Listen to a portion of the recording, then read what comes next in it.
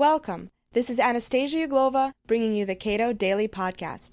Be sure to log on to our website, www.cato.org, for a full archive of our podcast as well as many other audio offerings.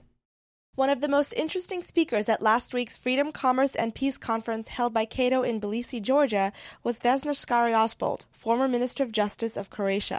She was one of Croatia's foremost supporters of an independent judiciary and a strong, robust system of law. Today she discusses the reforms she implemented and why they were important for Croatia. What do you see as the chief obstacles to economic advancement in Croatia? Well, I think that Croatia, among other countries in this region, transitional countries, has very good chances. First of all, our development should be crucial in a way that after 15 years, we must start with serious economic reforms. In 2004, the government started with the reforms, but now we are slowing down, especially in tax reform, where we should make the biggest progress. We didn't introduce, for example, a flat tax, which could attract foreign investors. Our economy is based on tourism and on building the roads, state building the roads and buildings. And that is not enough to really create the jobs and to create production. We are approaching European Union and we need concrete strategy, especially towards agriculture and economy. How critical would you say is a well-developed legal system in order to successfully implement the reforms in Croatia? A legal system is crucial, is basic for a good and strong economy. We can't attract investors if we have huge backlogs, if our court system is not efficient. So we also started with the judicial reform, and we had some progress in the last 2 years, but also judicial reform is now slowing down. We achieved good results in the land registry area. We informatized and we put on internet all land registry databases. And now everything is visible, very transparent, and everyone who owns the land in Croatia can see its ownership through the internet. And that is something very good, and it can attract now investors for investing in Croatia. What kind of mechanisms did you attempt to install as Minister of Justice to improve the rule of law, and how successful were they?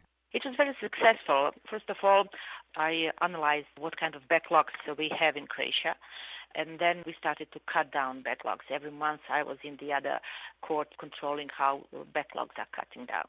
Then we integrate a management system, court management system, so we informatized the courts.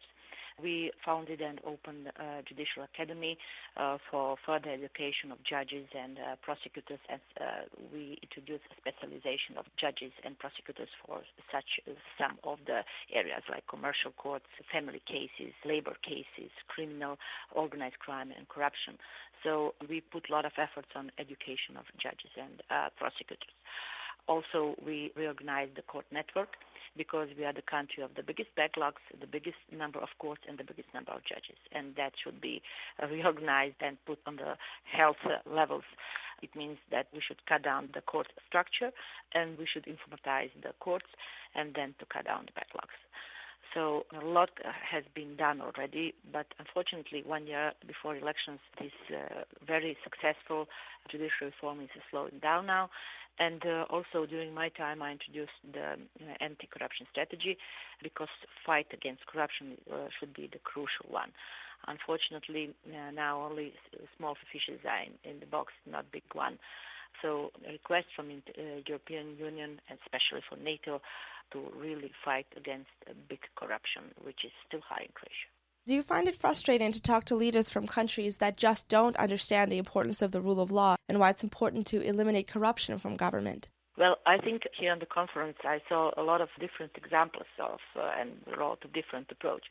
But what is crucial for good reform is political will. If you have political will, if you have political support, then you will achieve in your reforms. If you have no political support and not enough brave and courage government to fulfill reforms, then you will not succeed. And that is the message to all those who still are wondering whether they should take reforms or not. Reforms must be taken very seriously, very deep, not only cosmetic, like many countries are doing, just pretending that they are doing reforms, but serious and deep reforms are necessary everywhere, but in Croatia especially.